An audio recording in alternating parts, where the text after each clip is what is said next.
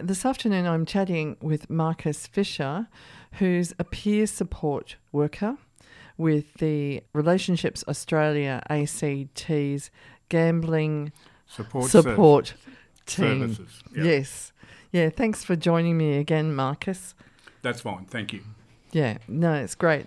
So last week we were chatting about the Gambling Harm program, the Voices of Gambling Harm, and you've been kind enough to come back today to talk to me about alcohol challenges. That's what I call it. Yeah. I don't like to call it an addiction, Yep. but I suppose perhaps in the DSM-5 it is under the addictions. That's correct. Yeah, I'm very keen to hear your take on, or maybe your experience of alcohol harm, and just discussing how you got into the drinking and when it came to a point where, it became too much.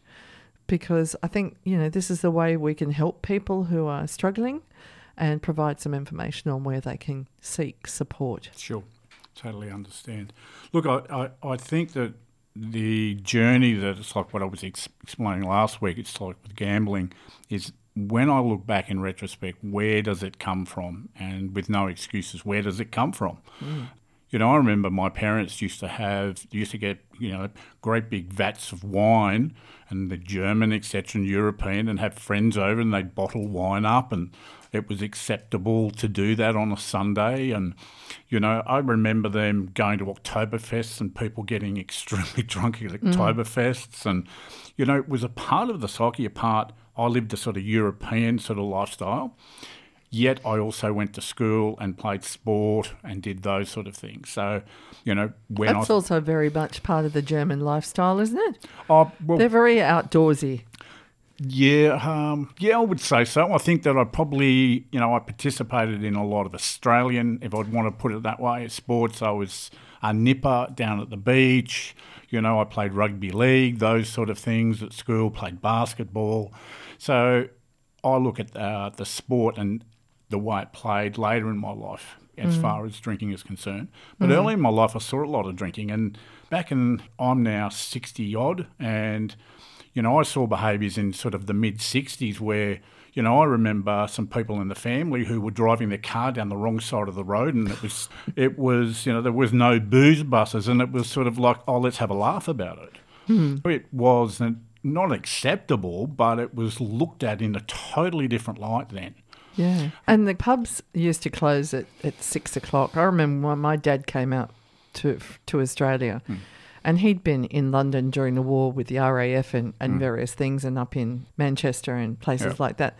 And there'd be dance halls open till 3 a.m, and you could go and get food afterwards and everything. And the whole train system, when he came to this country, it was a complete cultural shock with pubs closing at 6 p.m. and ladies in one bar and guys in the other in those days. But they'd go and get a couple of bottles of Reshes or something. Long necks. Yes, the long necks, and take them home, and the dinner would be on the table or whatever. Correct. Or if they went to a dance, they used to take a big bag, like a big canvas bag full of ice, and put all the drinks in it. And people used to drive 30 miles to go out to some place out in the countryside and have a drink. But it was all a bit of a lark. Yes, it was. And yes, as you say, the limit over the whatever it is limit, I can't think of the alcohol limit, was around 8 or something. It was. Yeah. And they didn't have any of the testing equipment, and people had a laugh, and it was a completely different life. But, of course, that doesn't protect you from developing a problem with drinking. No, it doesn't. And I mean, when I have a look at my journeys, I remember being 15, 16, my parents were away for a couple of days, and my first instinct was, let's have a party. So I invited all of my friends, 15 and 16, to my parents' place, and we got into the alcohol. And I don't know if I'm sure there would be other teenagers around that have done the same thing. And, I was trying to top the alcohol bottles up with water and all sorts of things, to hide it. And I don't know whether that's sort of my first foray into sort of alcohol, and did I get hooked then? No. I probably liked the feeling. A lot of people talk about that. They liked the feeling. Did I feel sick? Probably not.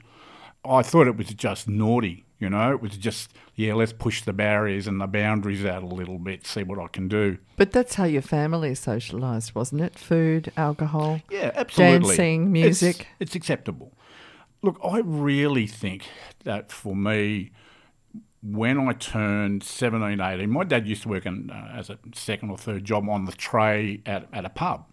You know, and I used to be out in the car or out in the car park and sitting out in the car, and I'd get a lemonade or a lemon squash for the boy, you know. And when I started turning 17, 18, I could go to a pub, and that tied into my gambling, is that I could legally go and have a schooner and I could drink. And then when with sport, but then when I went to university, to me, this gave me a pathway, because people say to me, what sort of degree did you come out of university with? And I said, a drinking and drug degree. Oh. I said, that's what I can, because I could drink whenever I wanted to. There was a uni bar.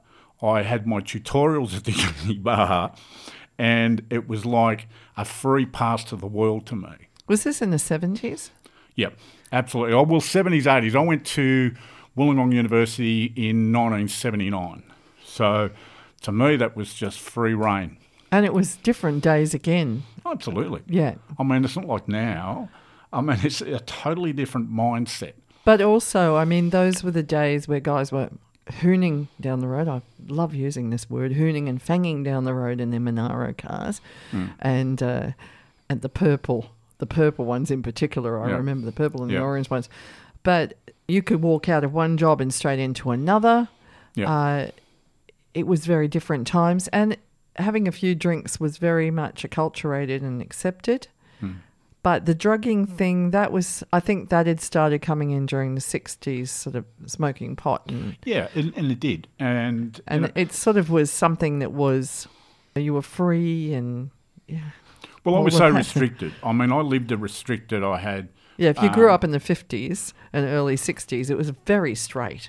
Oh, look, my parents and my father expected, and I lived a very restrictive lifestyle. And my parents were particularly, I wouldn't say hard, they were fair, but as soon as I was given a ticket, I left when I was sort of 17, 18. I couldn't wait to get out of the house. And as soon as I sort of got out, I got out and thought, here's the world. You know, I can do whatever I want and nobody can tell me what to do. And I think that was the gateway that I started drinking and experimenting with drugs and going down that path. And not realising what it was doing to your body.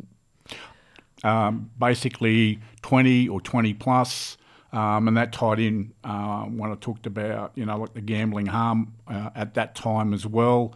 I won $33,000 on a poker machine. It was just like I was on a roller coaster ride. And, like drinking became part, and I didn't just realise I was 10 foot tall and bulletproof.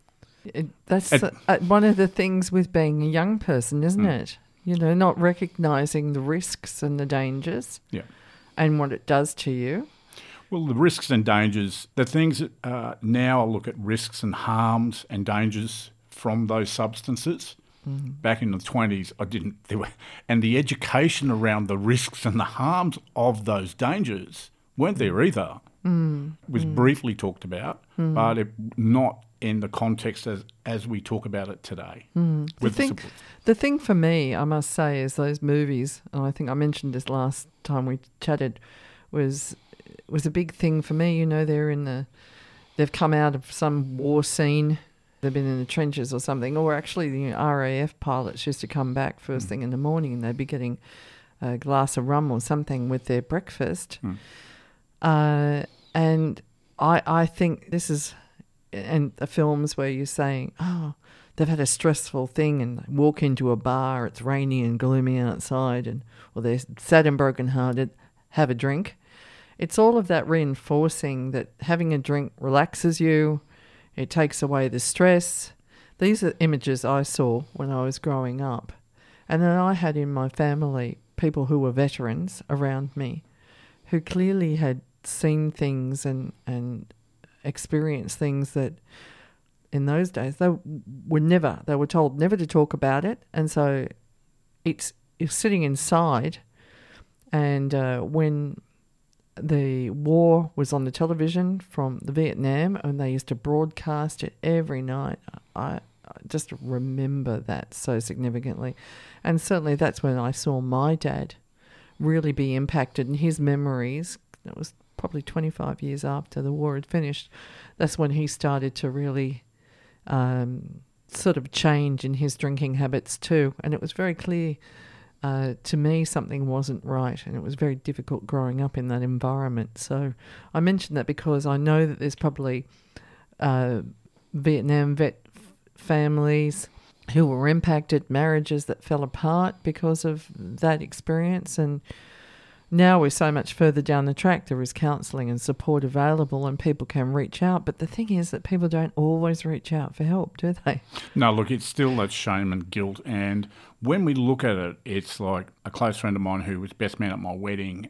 He's been in the forces as well, PTSD, current situation, spoken to him about the current situation that's unfolding in Europe. Also, in the early days of our recovery, and we're probably on the same sort of track, is that when Anzac Day came up, he said, please, can you just be with me on Anzac Day because it's two up, and we talked about gambling.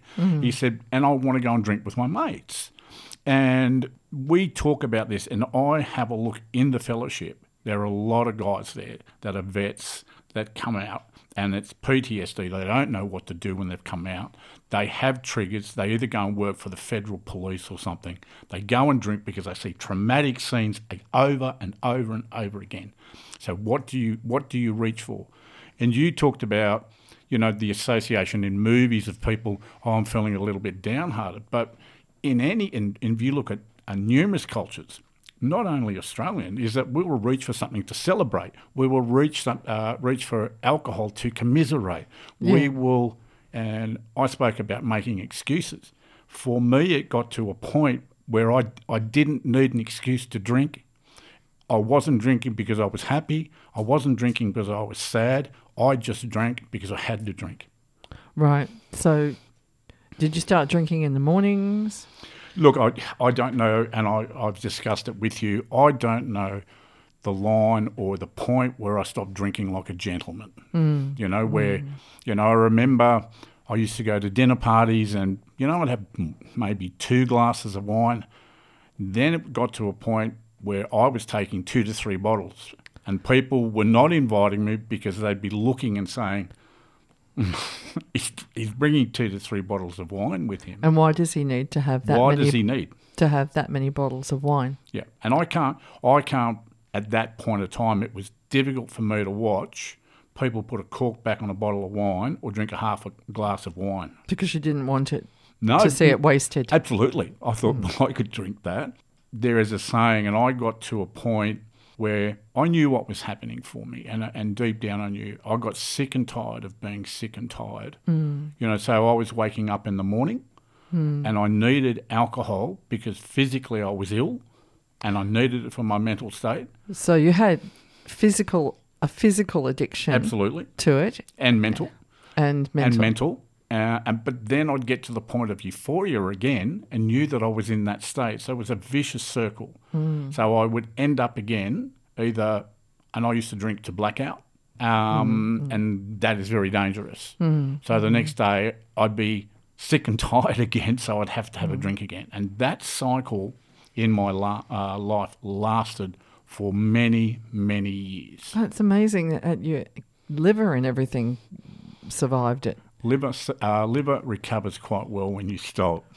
Yeah. I did look after myself as far as eating was concerned, but I also, at that time as well, I was taking drugs. So I was doing a number of things. So the effect on my mental health, my immediate family, my first marriage, I married an alcoholic because I thought it was easy to drink with them. Then I didn't have to justify my drinking. So it's a codependent thing, and sometimes you don't recognise why you're attracted to somebody, but they end up having the same sort of habit.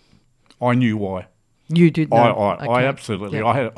I'm thinking that some people don't know how No. they end up in these situations, and they might be a fairly moderate drinker, but then they end up with somebody who, and it's more social and it's pleasant and everything, and then it becomes a really big pattern as part of their relationship, which can be incredibly difficult because you've got the emotional stuff there as well as the connection. It's hard to break free, but it's not healthy.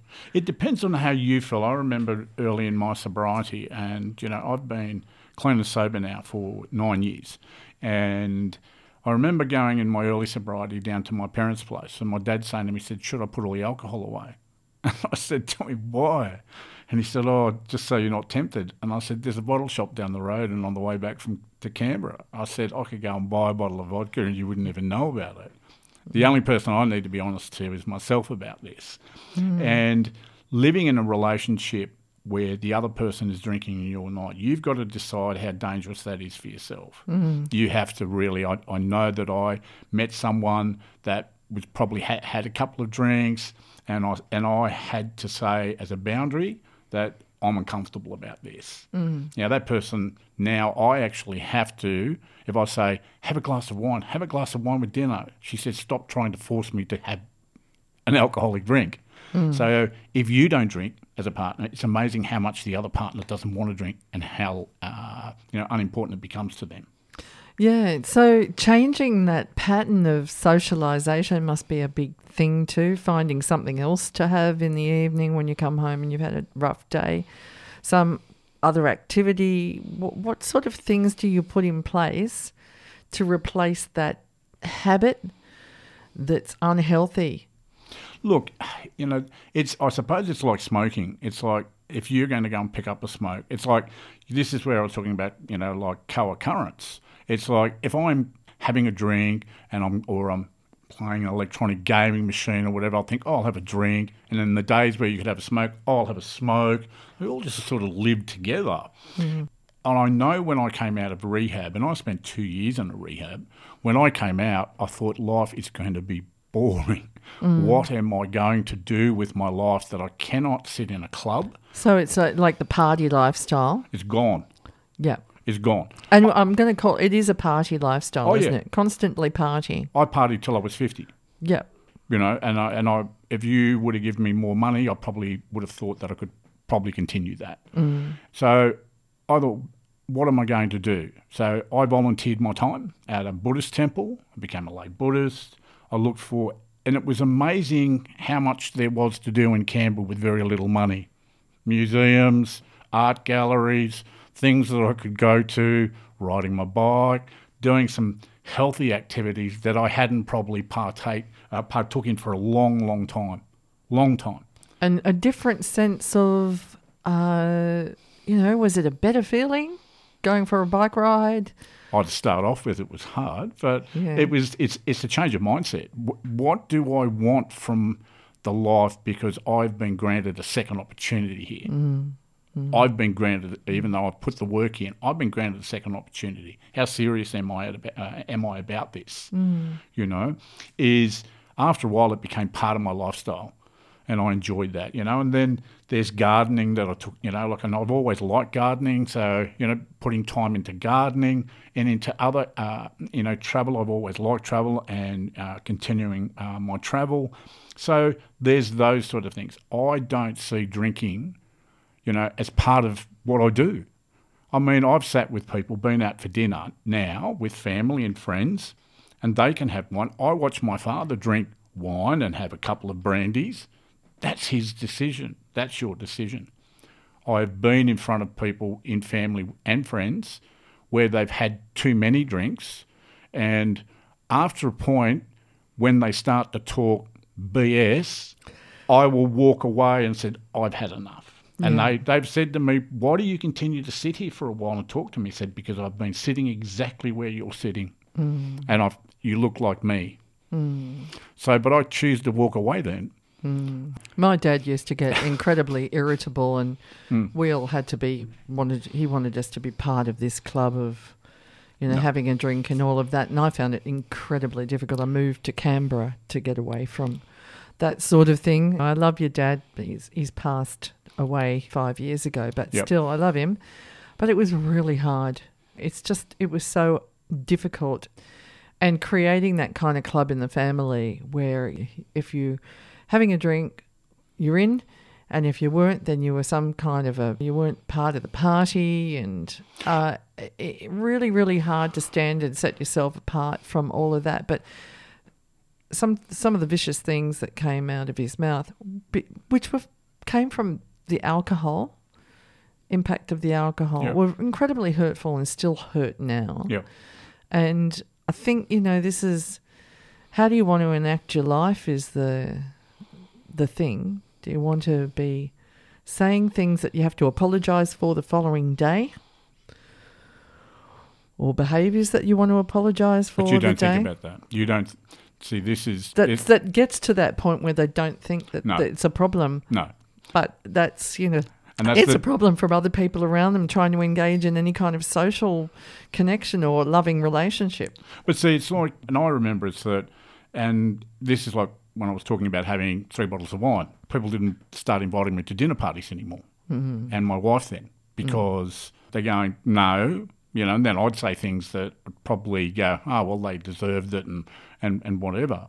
And the thing is that when you drink and gamble, and it's exactly the same when I talk about my gambling, when I was starting to gamble and drink like that, nobody wants to be with me. So I try to find people that will be like me to justify what I'm doing, and they are just hangers-on. So it's not really a relationship. It's not. It's something that satisfies my needs. I remember that I had very good paying jobs in Sydney for IT companies and dressed in a suit and a briefcase, and I would go to the roughest tumble pubs, turn up in my sports car, park outside and go and drink in there because they were the only people that would drink like me. Sticky carpeted places. Absolutely. Sticky carpeted places. Absolutely. And I do like a sticky carpeted place, but I don't want to be drunk in there with them. And that is the insanity of the rationale that I was going through. Yeah. And this is what I was talking about. When I gamble, and when I talk about the gambling issues, it's I am not making rational decisions when I'm under the influence of a certain amount of alcohol. And I'm not hip, I'm not prohibition, I'm not that. No, some people can have a glass of wine and they're perfectly fine. Absolutely. Or they just drink socially, but there are some in the community that might be okay for a while, but then big challenges come along, like with the pandemic has impacted people. I know that speaking to one of the local bottle shop guys, I said, how is it, are people drinking more? And he said, well, they're coming in a lot earlier in the day than when they would normally come in. And I thought, oh, this is all very interesting. Yeah. So it has affected people. I think the stats even say that people have been drinking more with the strain of this. Well, see, that's where people, where do you go and what do you use? Now, I'm challenged with things in my life now. Mm-hmm. My first default is generally, if I look back, I could go, first default, let's get some vodka, let's do this, let's get some alcohol, and I'm going to go and sit there and go, this is a way of me being able to brush over the issues that are there because it's too hard for me to face it. I have some current personal issues that I'm going through, and what I've done, the first thing I've done is I've had a look at it for what it is, and I've engaged outside counsellors. I'm speaking to counselling. I'm speaking to friends within the fellowship, people to see if they can support me. I'm doing for myself what I suggest to other people. Yeah, well, that's really great because, you've got the lived experience. Absolutely. And it's about, we talked before we started this recording, we talked about the importance of self-care. Yep. And it's a conversation I've been having with my counsellor too about self-care. And, I don't know what's happened in the past few years, so many different things, but you kind of forget what you do, what you need to do that makes you feel good, that isn't associated with any kind of a pattern of behaviour. Like having a nice bath or, making yourself a hot chocolate or going for a walk around the block. It's like getting I made your muffins. nails done. Like I made muffins last night, and I like cooking, so I thought I'll just make some muffins, and smell of it in the house was nice, and I thought, okay, yeah, I'll just do that. And yes, I think we can. Yes, world events and our work circumstances, we can get bogged down. And look, my mum worked very high level, management, and she remembers a lot of the men that she worked with. They'd say, geez, it's been really hard. I'm going home and probably drink half a bottle of whiskey. And we're talking way back now. We're talking about, like 60s and stuff like that. And later on in their life, they'd say, oh, look, I'm going to work till I'm 67, retire, and then I'm going to go on a world cruise. They all died, a lot of them, alcoholism or whatever it may be, because it's too stressful. So how do we take it out? I mean, I still get stressed. I mean, we all still get stressed. So what do I do? Do I think I'm going to do that, or am I going to do something alternative to that? I was just thinking about how it self-sabotages your life, drinking and not taking care of yourself, not doing things that are in moderation, or including exercise, eating properly and all of that sort of thing, getting enough sleep, recognising when you're stressed and maybe saying, hang on, I might need a well-being day, do something like sit in the garden, which you were talking about. Being in the garden's so fantastic. Yeah. Put your hands in the soil. And I think, well, look, our organisation now, and with Relationships Australia Canberra region and in our team, the AGSS team, is that we are developing programs which have a wellbeing umbrella. And I was out yesterday out with Oz Help doing, tradies tune-up, which is all about wellbeing. And it's great to have that umbrella to talk about all of the things that encompass that. You just mentioned them, your mental health, and we talked about that on the Voices of Gambling Harm. Are you drinking too much? Are you exercising? How is all of those things. Make a holistic approach about the way you move forward. Yeah, and I know that from having a former son-in-law who worked in the construction industry, that there is a lot of use of drugs and alcohol in those industries, and it's almost like it's what you have to do. It's rite of passage. Yeah, rite of passage, camaraderie, being part of the club.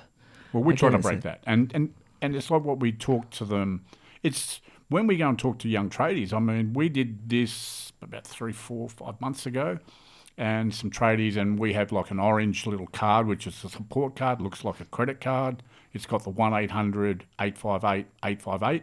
That's that gambling support line number that I mentioned last week, and it's 24/7. As soon as I speak to young tradies, they go, oh, but I haven't got a gambling problem. And I go, yeah, but I didn't say you did. I said, I'm just trying to have a conversation about it. And they are very defensive about being seen as having any sort of issues or even open to discussion about it. And what we're saying is that we just want to be able to open the discussion line about this. And if you're feeling this, there's alcohol and other drugs. If you're out with your mates and you're drinking and you are not making rational decisions, because you probably wouldn't be, you think, you know what, I've just used $500 that I was supposed to pay for a car payment, that I've just put it through the poker machines because I think I might win $4,000, and you walk out, what are you going to do? Do you think I might have another drink? Because that might be the easy option for you.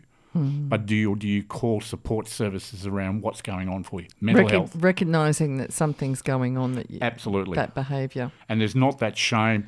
And, like people like the Raiders and that, they talk about that as well, is that make the first step. And if you can recognise that, that is the issue, is come forward and come and look, free and confidential to people. I mean, that's the same with drug and alcohol services, gambling services, mental health services. Go and talk to somebody. Go and say, this is what's going on. I think there's the 4 Ds, isn't there?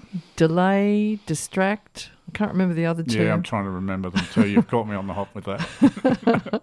But there is a 4 Ds, which might help people just to consider whether or not, It even works, I think, with shopping, oh, I really need that new dress. Well, maybe I don't need that new dress. Why do I need it? What's the emotional pull to have the new dress or the new whatever it is. Yep. And I think, one of the biggest challenges, not just the advertising, the movies, anything that we see on television which has got people having a drink every time there's some problem.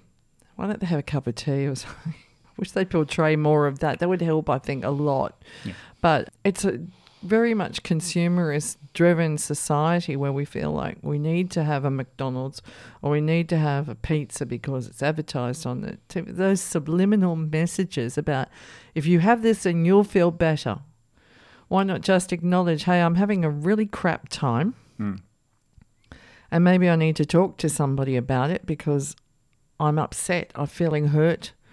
And the drinking or the gambling or the shopping or whatever it is really not fixing what's deeply troubling. Because it hurts. Inside. Because it hurts. Because and that's the denial of looking at it. It's like, I think one of the most challenging things or questions that I was asked at rehab, one, and there were many of them, was, do you want it or do you need it?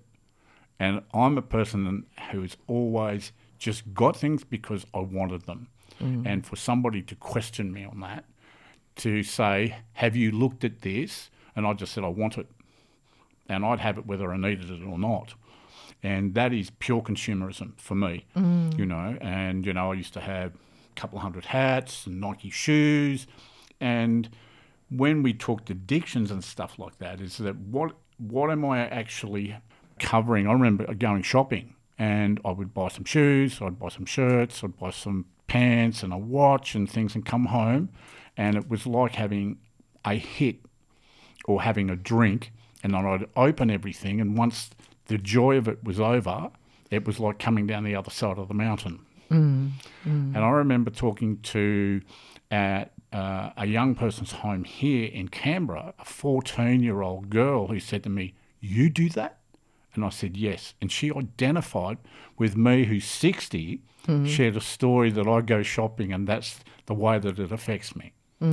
So it's the same sort of situation, exactly the same. So that is, I'm going to buy a whole lot. Do I really need it? Why am I doing it? But there's a whole lot. So you've got to observe your own self. Absolutely. And what's the motivator behind? Yeah. I mean, I recently bought an umbrella. An outdoor umbrella. I saw one in Bunnings. It was this lime green one. And I thought, oh, that looks so nice and bright and cheerful. That would look great outside the front of my house. I did not need an umbrella. Yeah. And I'm thinking, I'll get one for my sister. Yeah. Yeah. So when I was there getting one for her, I bought one for myself. Yeah. I'm thinking, why am I spending this money on this umbrella? I do not need this umbrella. Well, it does look nice outside my house. I had to swap it for a different colour one. The green one didn't work. But that's I knew the green justification. one wouldn't work. But it does look nice. But the thing was, it was just stupid, really, because I really did not need that umbrella. It was pure. I saw it and it was filling some sort of emotional thing for me to have it. And sometimes it's nice to have new things. Yeah. It does look nice. But I didn't need it. I actually need a new pair of runners to do my body combat class in. So, I mean, I thought about it and I thought, why am I not spending this money on a pair of runners? What the hell's wrong with me? Oh, well, I mean, those sort of things, and I mean, will justify purchases. And, and I'm just thinking about the alcohol and I'm thinking, my journey, it took me till I was 50 to realise that I needed to do something about it. And we're talking about, yes, why don't we be aware and young people be aware? When I was in my 20s and 30s, and I thought, I've got plenty of time, and people used to tell me, and I won't tell you the sort of gestures I gave them and what I used to say to them, but it wasn't pleasant. I know what I'm doing. I know exactly what I'm doing. And then by 35, the spaceship had just started, the party ship had just started. I lived in London for 15 years, and then it was 40, and I've got somebody in my family who's turned 40, and I said, you wait. I said, you'll be sitting here alone drinking and you'll be 50 like me, all right? And sure enough, what happened to me, I was 50, I was alone, and I ended up in a rehab in Canberra. That's where my best thinking got me, and before you know it, because young people sort of go, and I did exactly the same thing. I didn't ever think that I was going to end up in a rehab in Canberra for 2 years to address my alcohol, drug, mental health, gambling issues. That wasn't the path that I'd actually had mapped out in my life, and then trying to deal with what I'm buying and shopping and how complex everything was and trying to unravel it in my life. So it's hard. I think the expression is it's hard to put a wise head on young shoulders or something. Oh, yeah. But sometimes it's hard, even as you were saying, even older people are still in that pattern of behaviour, no matter how destructive it is. Yeah. Very hard to kind of stop the behaviour, pull the bus up and get off. So I want to know, like you said, you have to have support once you make this decision to make the change, and it's hard, isn't it? Oh, yeah. It's not easy, and I spoke to some people about this, and it doesn't happen by osmosis. You don't all of a sudden sit down in a chair and then you read a couple of books. I remember going to rehab and taking a whole lot of books with me on alcoholism and AA books, and they took my books off me because they said, you can't read your way out of this. This is not one of those sort of things. Really what it came down to was surrendering. I had to surrender. I mean, I was there, I think, 6 to 8 months or something, and I think I mentioned to you, I wanted to get a haircut, and there was a process and procedure around getting a haircut. You had to sign forms, and one of the counsellors says, do you want it or do you need it? Do you think you're better than everyone else? And I said, I'm out of here. Done and dusted. I left that rehab, and I said, where should I stay? I'm not from Canberra. I said, where should I stay? And they said, you're the smart person. You should be able to figure that out for yourself. They don't do it this day and age because duty of care. I ended up staying at the Vikings Hotel, right? And I think within 2 hours, I went and saw a movie called Flight with Denzel Washington, which is about an alcoholic drug addict pilot. And I was in... I've seen that film. Yes. Oh, my God, yes. He flies the plane upside down. And I was in the... a Vietnam vet. Yeah, and I was actually, within 2 hours after that, I was drinking. And then, I had to ring them up. I rang them. I remember ringing family and saying, could I have some more money? And I was told, no money for you. I rang the rehab up.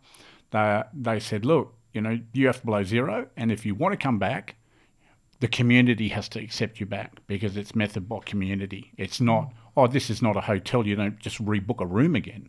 They have to want you back, and you need to know that if you're going to come back, this is the way it's going to be. So they came and put me on the breathalyzer, and I blew over, and they said, you can't come back like that. So we'll come back tomorrow. They came back the next day, and I went back to the rehab, and I had to sit in front of 40 or 50 of my peers and tell them why I should be accepted back or why they should consider it. And I was grilled, absolutely grilled. And I was still resistant. Still, I had this thing in me that I knew better.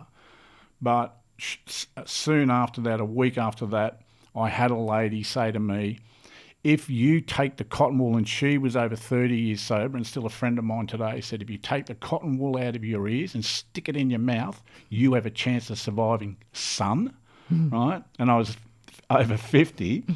And what I did is that I surrendered, and I then had a chance of being able to take a program on to save my life. That was the day the penny dropped and the light bulb went on for me.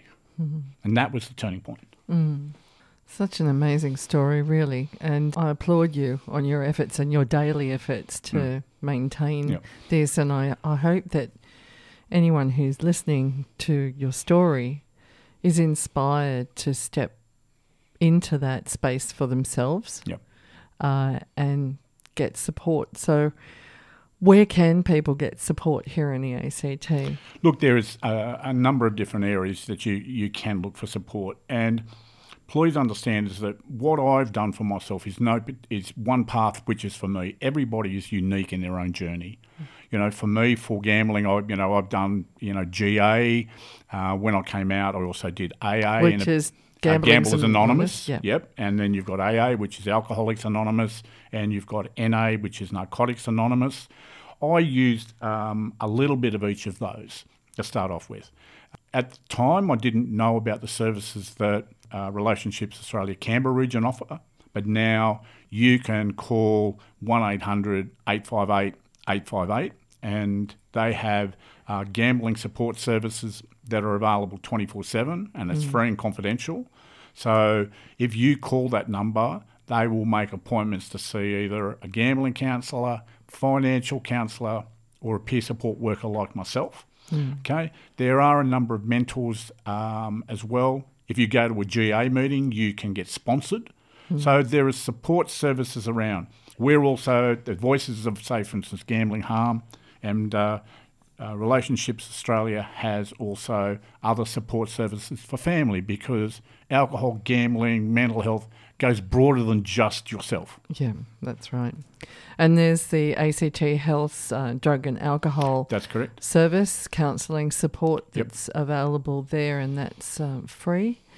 So you can contact, I don't have the telephone number on me at the minute, but I think you can look it up on the ACT Health website. Yeah, and if you look in there, there's a number of services there, and it really depends. And I think, what I was saying before is that if you want to reach out, you reach out and look for those services, because that first step is the biggest step.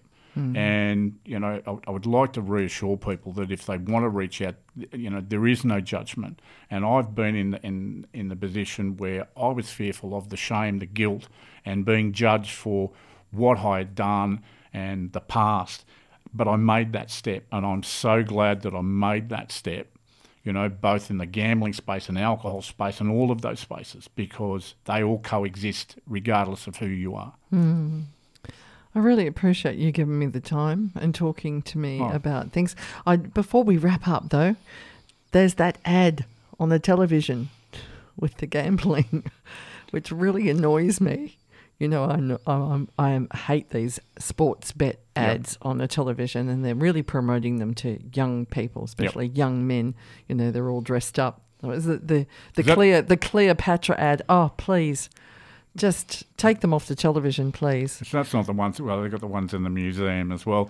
Look, I suppose for young people, and I was talking to some people yesterday with Odds Help, and I got some stats the other day about how many actually ads there are. And you've got to have a look at how many ads there actually are. There are too many of them. And for us as an organisation, as Relationships Australia, we don't have the resources, and we're not going out there. We're saying to people, be aware of what they're selling there. Because if you're going out there thinking you're going to be a multi-millionaire, it ain't going to happen. Have a look at, gambling harms so much more than just losing money. Only bet what you can afford. That's what they talk about. Yeah, but there's that end of it. What is it? Gamble responsibly. Gamble responsibly. It comes from America. Yeah. That's where the saying comes from. But how can somebody who has that kind of a challenge gamble responsibly? It's the onus, putting the onus back onto the person who's got the habit, the addiction, the challenge that maybe they're not reaching out and getting support for. But it's like smoking kills. It's the same thing.